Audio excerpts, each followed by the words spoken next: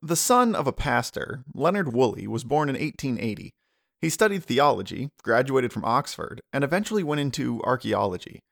In the field, he explored sites in North Africa and Syria before venturing through the Middle East with T.E. Lawrence, later known as Lawrence of Arabia. Woolley spent 2 years of World War I in a Turkish prison camp, until, finally, after the war ended, he found himself digging at the ancient city of Ur in 1922. It was there that he started to fully unearth an enormous structure, a mountain of a building, and maybe a memory of the world of Noah's kids.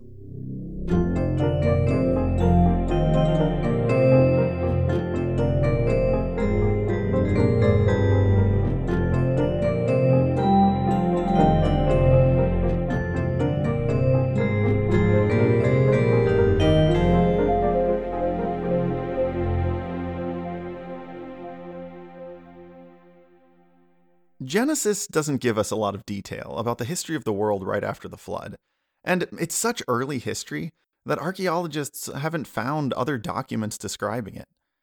But initially, Noah and all his descendants probably still lived in a single community near where the ark landed, near to whatever settlement Noah first established when he left the ship.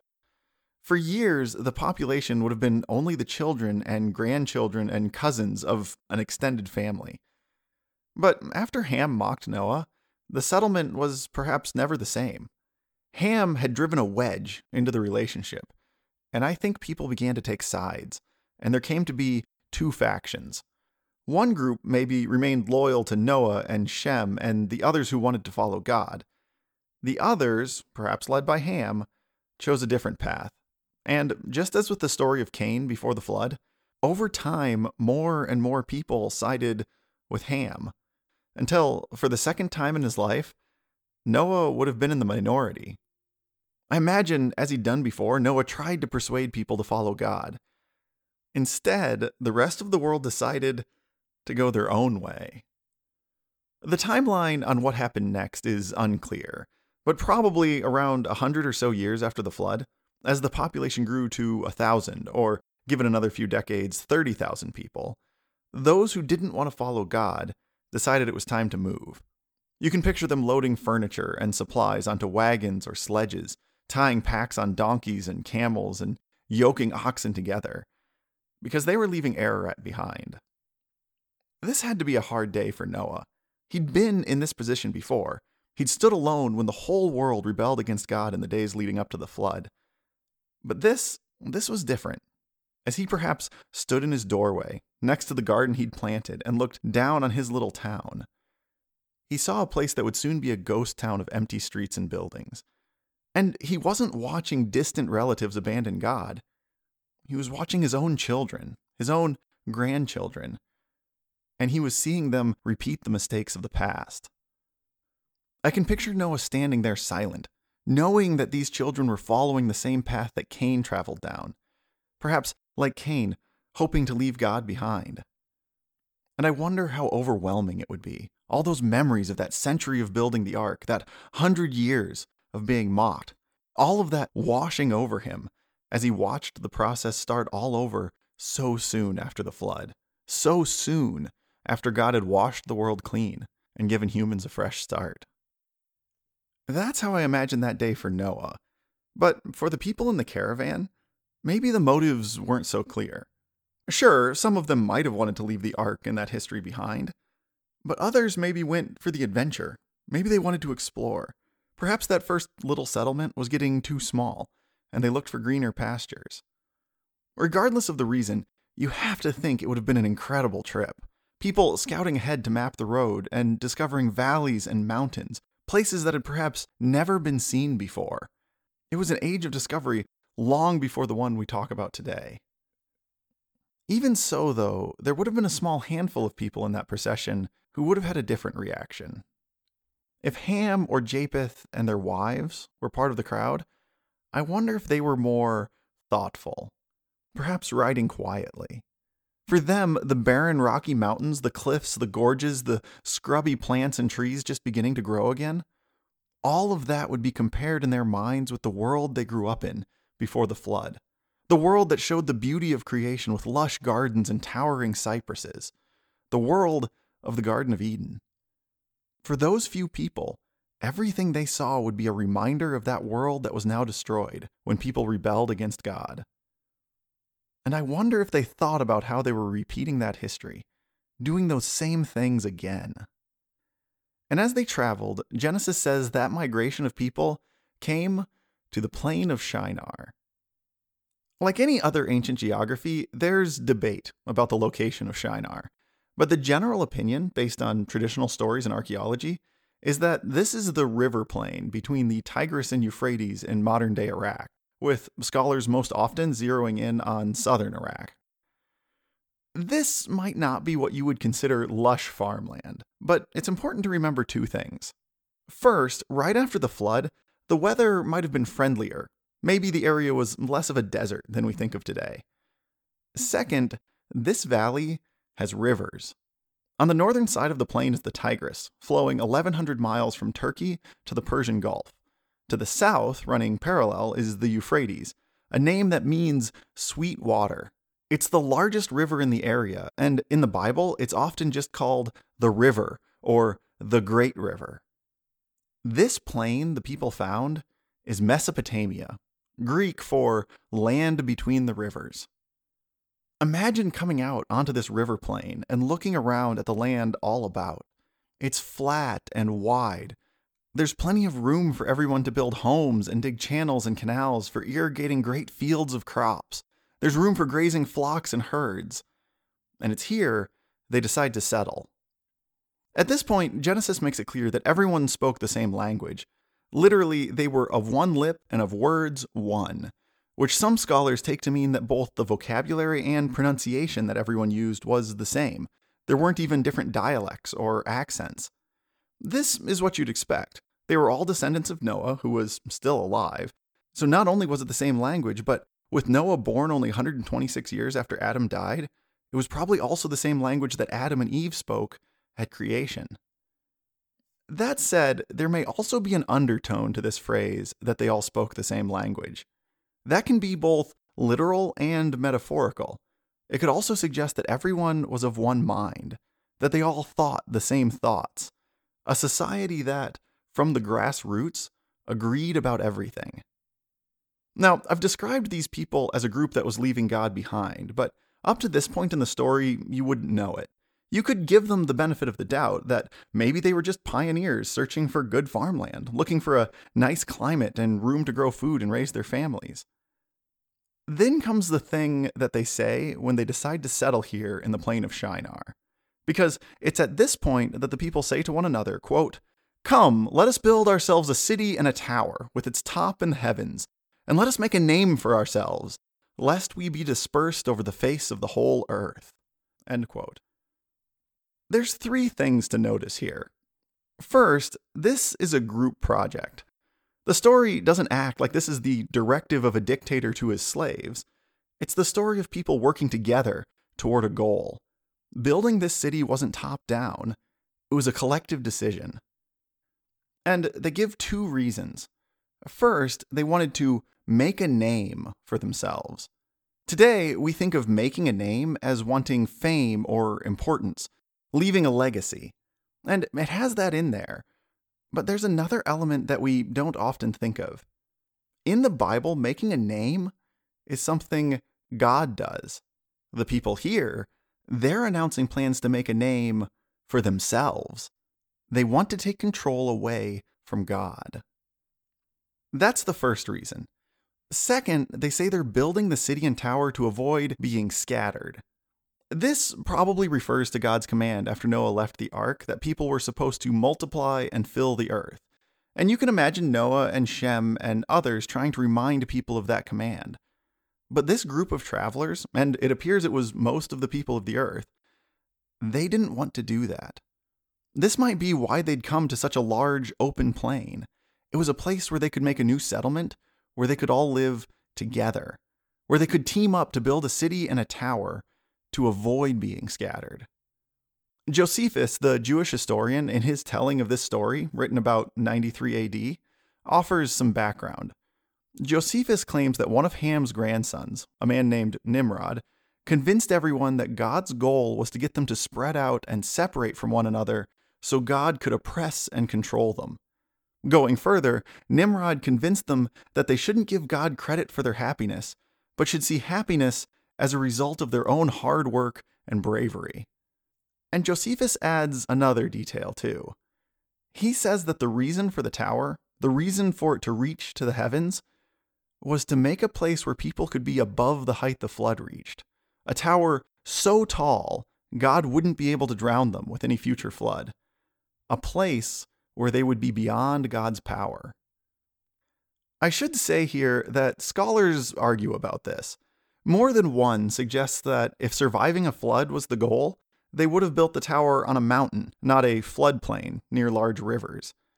But those scholars leave out the fact that wherever this tower was built, it would have to be close enough to where the people lived, where the city and fields and the food and manpower was located.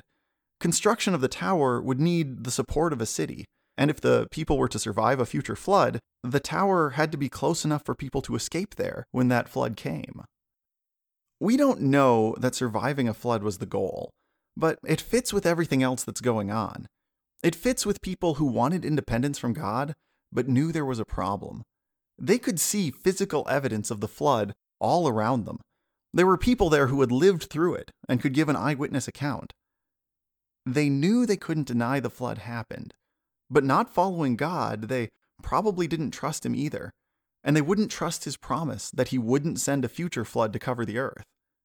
Instead, they needed a backup plan, something of their own creation that would put them beyond the reach of God.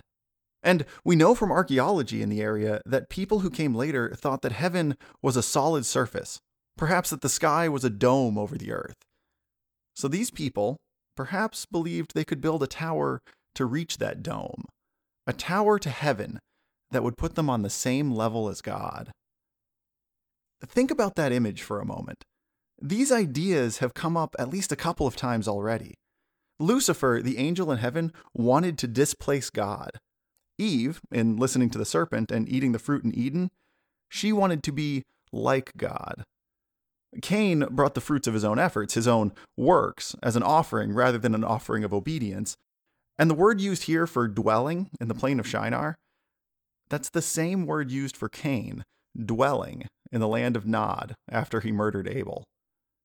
And the only reference to city building comes from that story, because that's what Cain did when he left God behind. See the pattern? The people after the flood are doing the same things that led to the flood in the first place. They're repeating past mistakes, trying to reach heaven by their own efforts, and trying to take God's place. And with that idea running through their mind, let's talk about the tower. When the people decided to build a tower, they named two materials. They said they'd use brick for stone and tar for mortar. First, the brick. Unlike Egypt or other places around the world, the plain that the Tigris and Euphrates rivers flow through doesn't have a good source of stone. There was nowhere for people to go and quarry rocks to use for buildings. What that area does have, though, is soil made up of clay mixed with sand, just right for making bricks. The problem, though, is that sun-dried bricks are really only good for houses. They absorb water in the air and erode in rain and storms. It's not the best for surviving a flood. Instead, the trick is to kiln dry the bricks, or as Genesis puts it, to, quote, burn them thoroughly, end quote. This makes the brick durable, because heat drives water out of the minerals in the clay, and oxygen bonds cross-link, making the clay rigid and water-resistant. A modern kiln-fired brick has to support 2,500 pounds per square inch. The bricks these people were building probably wouldn't have been that good, since they fired their kilns at a lower temperature than we do today. But I'll get back to that after I talk about the other ingredient, because you don't just need bricks, you need glue. Today, we use mortar to glue bricks together. Mortar is a mixture of water, sand, and a binder. This binder is usually cement, made of various things, including lime, as in limestone, because that's where it often comes from. Limestone is made of calcium carbonate. If you take a chunk of it and heat it in a fire or a kiln, it boils off carbon dioxide and turns into calcium oxide. You grind up that calcium oxide and mix it with water and sand to get what's called lime mortar. If, like the Romans, you wanted to make the mortar work underwater, you add something with a silicate in it, in their case, volcanic ash, and the mortar will cure and harden even under the sea. That's the chemistry of mortar and cement today. But in this story, Genesis says that they used tar for mortar. And tar is something else entirely. You can call it tar or asphalt or bitumen, but think of it as really thick oil. Today, you might picture oil rigs and drilling for it underground. But that's not the only option. Shinar is in Iraq, and if you go back a couple hundred to a couple thousand years, people talk of oil seeps on the surface of the ground, places where oil boiled up and broke through the surface. In these pools, the lighter weight oil evaporates and leaves ponds of thick tar or asphalt behind. One record mentions a fountain close enough to a tributary of the Euphrates that the globs the seeps spat out floated into the river, drifting as tar balls right into the Euphrates and on downriver to where it could be collected, and, just as in this story, used to build cities with the tar as mortar. That said, tar looks like a terrible alternative to modern mortar. Mortar hardens to a solid mass. Tar softens when it gets hot. You can see this making a building unstable, bricks slipping to the side and getting pushed out of place.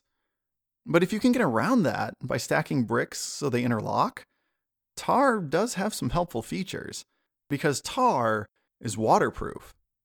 There are records of people using these tar seeps as a wash to waterproof their boats, and Josephus says that the builders of this tower in Genesis had the same thing in mind. They used the tar for the same reason Noah coated the ark with pitch, to make the tower waterproof. And if you look at it that way, compared to modern mortar, tar, or asphalt, is fantastic. First, it's flexible. Modern mortar will crack, but tar will stretch. Second, if the tar does split, when you heat it up, perhaps in hot sunshine, it can flow and reseal itself. Finally, remember how I mentioned that the bricks were baked at a lower temperature than bricks today? Well, unlike modern bricks that are heated to around 900 to 1100 degrees Celsius, the kiln-fired bricks they used to build with in ancient Mesopotamia were only heated to 550 to 600 degrees. This leaves large open pores in the surface of the brick, and those pores form openings that allow the soft, sticky asphalt to seep in, gripping and sealing the surfaces of the bricks and binding them to one another. Archaeologists say that even today, on other buildings around 3,000 years old that were built with the same brick and tar technique, it's nearly impossible to remove a brick from the wall without destroying it, because of asphalt's iron hold. With those details in mind, brick for stone and tar for mortar might not look so bad. And as far as looks go, the best guess we have for the shape of the building comes from the ancient towers that still exist in that river valley today. These towers were built later, but they are still thousands of years old, and they suggest that what was being built was less of a skyscraper and more like a mountain, something called a ziggurat. The word ziggurat comes from the ancient word zakaru, meaning to build high, and it describes a pyramid-like building with a large base that's built in levels, each level stepping back a little as it goes toward the top. Archaeologists have found the remains of at least 30 of these ziggurats scattered about the region, ranging from 60 feet to almost 200 feet long at the base, and there are references to even more in various ancient writings. One of the largest and best surviving examples is the ziggurat at the ancient city of Ur in Iraq. It was this enormous building that Leonard Woolley unearthed during the 1920s. It measures 210 feet by 150 feet at the base. It originally stood 70 to 100 feet tall, and just like Genesis describes for the tower in this story, it was built with burnt brick, secured together with tar. For imagining the building in this story, think of something like that. A great mountain of bricks that goes up in a giant stair-stepping pattern, each level smaller than the one before it. But there's one key difference between a ziggurat and a temple or a pyramid. Ziggurats don't have any rooms inside. Instead, it's a structure of mud brick that's filled with dirt, and only the outside was faced with the kiln-dried bricks. There was nothing inside. The main feature was a staircase, or a ramp, that went up the outsides to the top, where there was a small room with a bed and a table, apparently set up for a god to use. And this idea of a staircase to God shows up in the names ancient people gave their ziggurats. They'd call them things like Temple of the Foundation of Heaven and Earth, or Temple that links Heaven and Earth, or Temple of the Stairway to Pure Heaven. And one source suggested that the ziggurat's main function was to be a stairway. We don't know that the tower these people in Genesis built followed that same pattern, but the similarities are interesting, right? A tower whose main purpose was to support a stairway to heaven? But just how tall could that staircase be? The tallest brick skyscraper in the United States is the Monadnock Building in Chicago, which was completed in 1891. It reaches 215 feet, 16 stories up into the Chicago skyline, and it's built of unreinforced brick. But building with brick instead of steel has its drawbacks. While the walls at the top of the tower are 12 inches thick, at the bottom they have to span 6 feet from the outside to the inside. That makes 200 feet look like the feasible upper limit for a brick tower. But remember, ziggurats have nothing inside. The wall is as wide as the tower, so the height only depends on how wide you're willing to make the base. Just like natural mountains, the larger the base, the taller the tower can go. And this fits with Josephus, who describes this tower saying it got to be very tall, but didn't seem that way because of how wide it was. It's true, eventually the bricks at the base of the tower would begin to crush under the weight bearing down on them, but even then, the tower could still continue upward, limited only by its angle of repose. To understand the angle of repose, think of a sand dune. No matter how tall a dune gets, it always has the same steepness of around 32 degrees. This is its angle of repose. If you piled more sand on top, most of the sand would flow down the sides and only a little would pile up, always maintaining the same steepness. Every material has some angle of repose, some angle that it will pile up at. So for this tower, even if they built it so tall that the bricks at the bottom crushed into a mass of brick dust and asphalt, the tower would still get taller, following the angle of repose for bricks and asphalt. I don't know that this was their plan, that they really thought they could reach the dome of heaven. But whatever they really planned to achieve, Josephus says the people went about the project with enthusiasm. Think about what this would have looked like. Imagine a few hundred to a few thousand people dividing up into teams. Some of them would have been collecting the clay and hauling it to the brick-making group. That team pressed the clay into molds. We don't know the size of the molds. Some bricks discovered in the Middle East weigh about 33 pounds and are a foot long and a foot wide and just under 3 inches thick, while others are more than 2 feet on a side and 9 inches thick.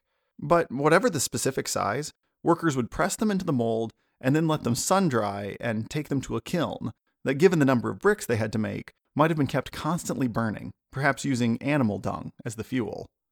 Another team would have been collecting and hauling tar, maybe skimming it from the river or gathering it from the open pools found in the area. Imagine a line of people carrying full jars while others returned with empty ones. Picture people streaming back and forth between the construction site and whatever tar pits they could find, the edges of their paths black with all the places where the tar had splashed or dripped as they carried it or hauled it in wagons.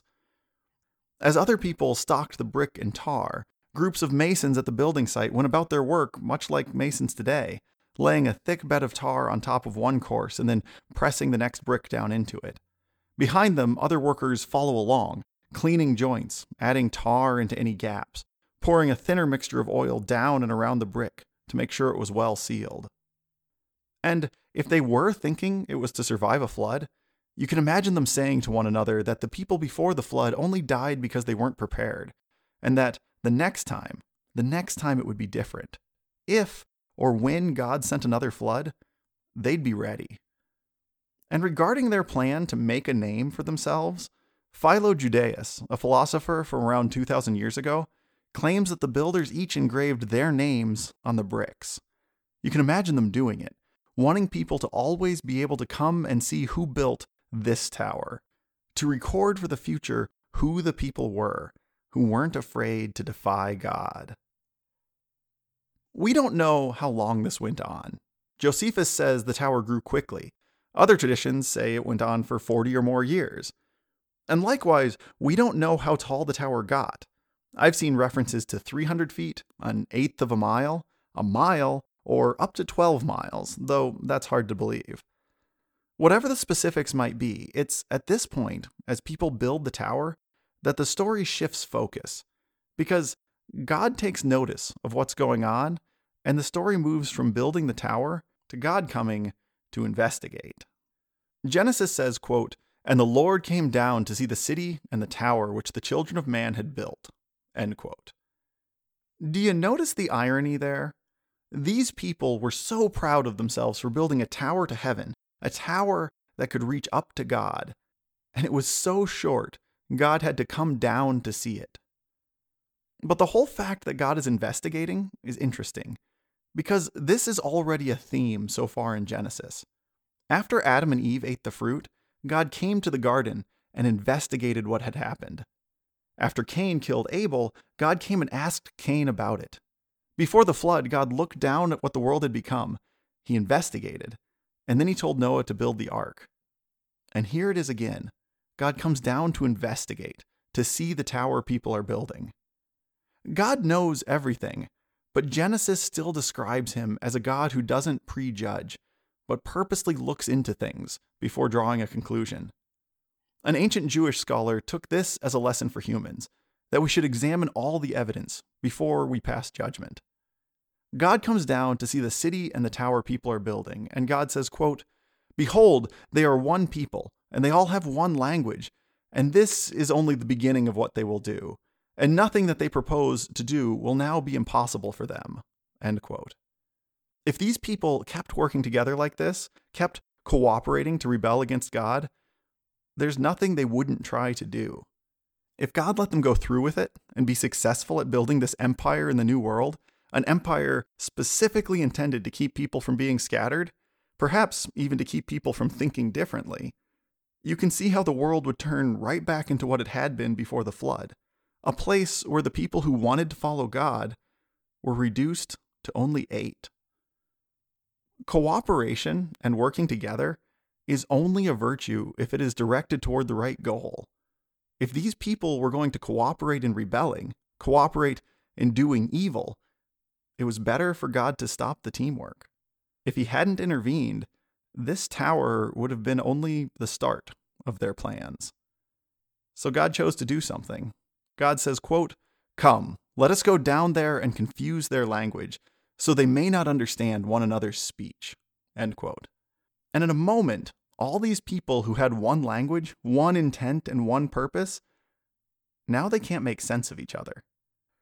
Based on the wording in Genesis, some scholars suggest that maybe it wasn't new languages, but a different method of pronouncing the same words, or people connecting those words with different ideas. Even today, in related languages like Spanish and Italian, you can get this. Burro in Spanish means small donkey. In Italian, it means butter. What if every word in your language went that way? What if bread to one person meant brick to another? What if water meant tar? What if help meant go away? All these languages just appear, and this fits with the best we've found out from history. Researchers trying to build a family tree of languages trace different dialects and languages back to where they split, but they've never gotten back to the trunk, never back to the one language all the others branched off of. Instead, they only get families of languages, separate trees that appear unrelated to each other. This is just what Genesis describes. Different languages just appear. Languages that are different enough that people can't communicate. There don't have to be many of them, not a different one for each person, but maybe for each family or tribe. Just enough to divide the population into different groups. It's only a small push, but it completely derails their plans to build a city and a tower. The simplest conversations fall apart. You can imagine people shouting at one another, hoping that will make them understand. Confusion becomes disagreement. Disagreements become fights. And this is where Genesis names the city. It says it was known as Babel, a word that sounds like the Hebrew word for confused.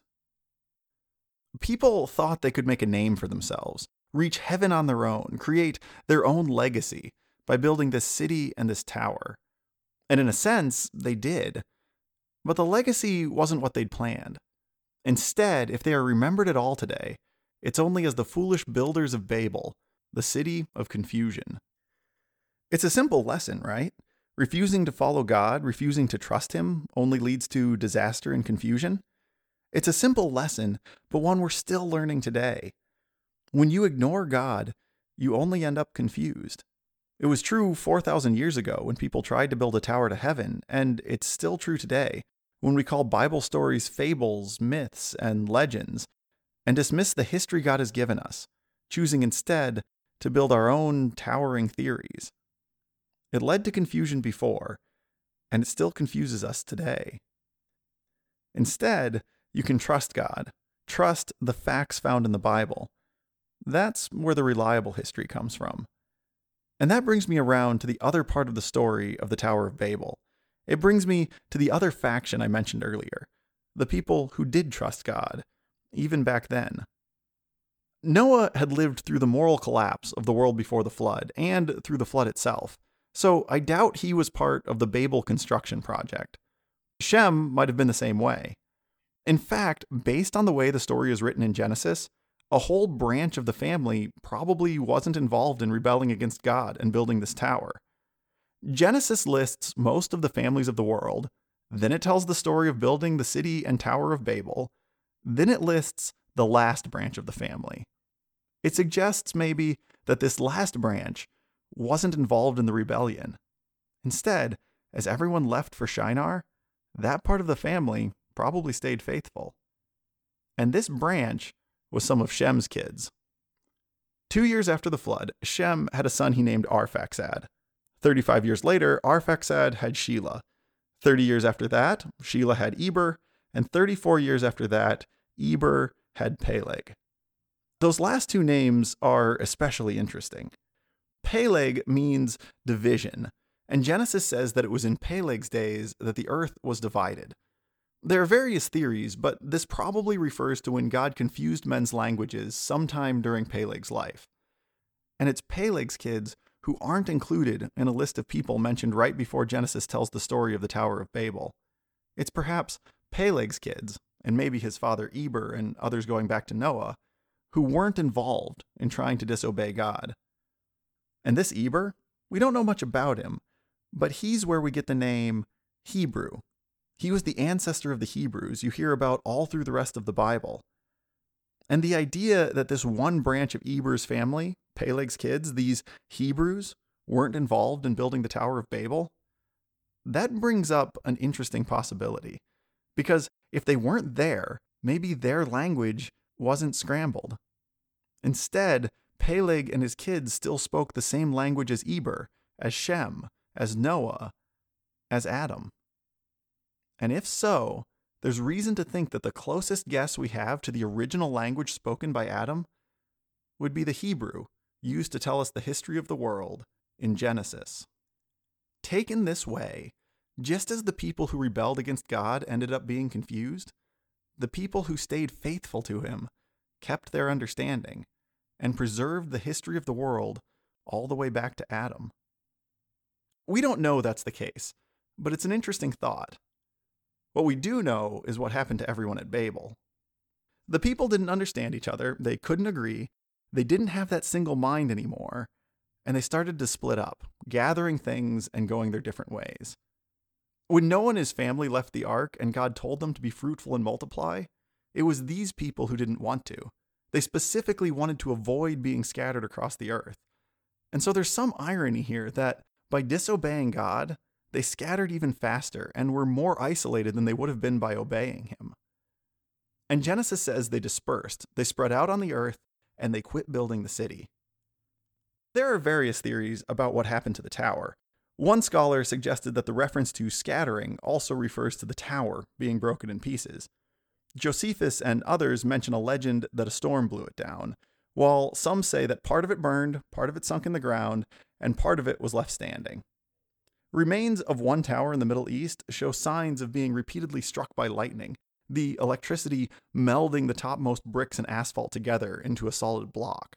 You can imagine storm clouds gathering over the Tower of Babel, lightning splitting the top layers, and winds tearing the outer bricks from the building and eroding away the softer interior.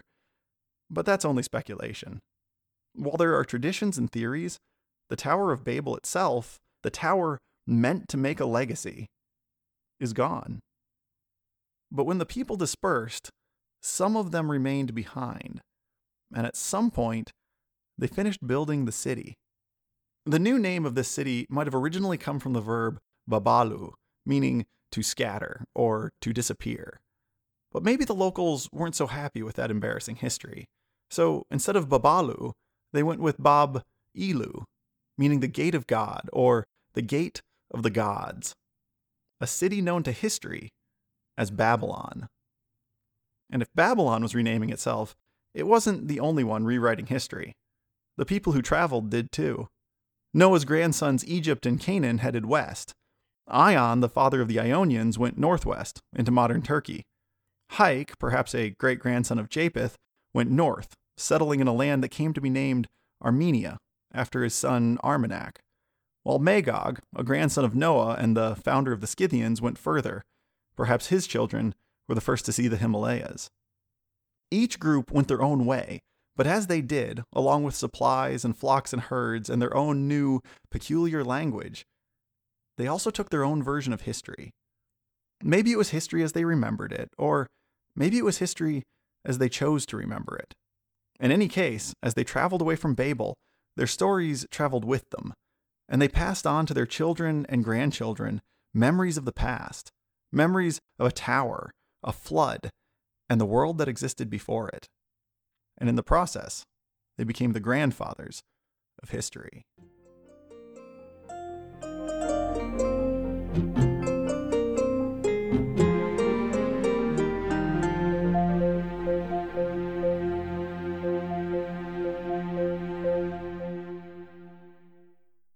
Noah's kids, grandkids, and great-grandkids only spread out and repopulated the world when they had to. The next episode is about where they went, and what stories they took with them. Until then, if you want to rummage through more details about the Tower of Babel than fit into this episode, widerbible.com has articles, references, and links to get you started.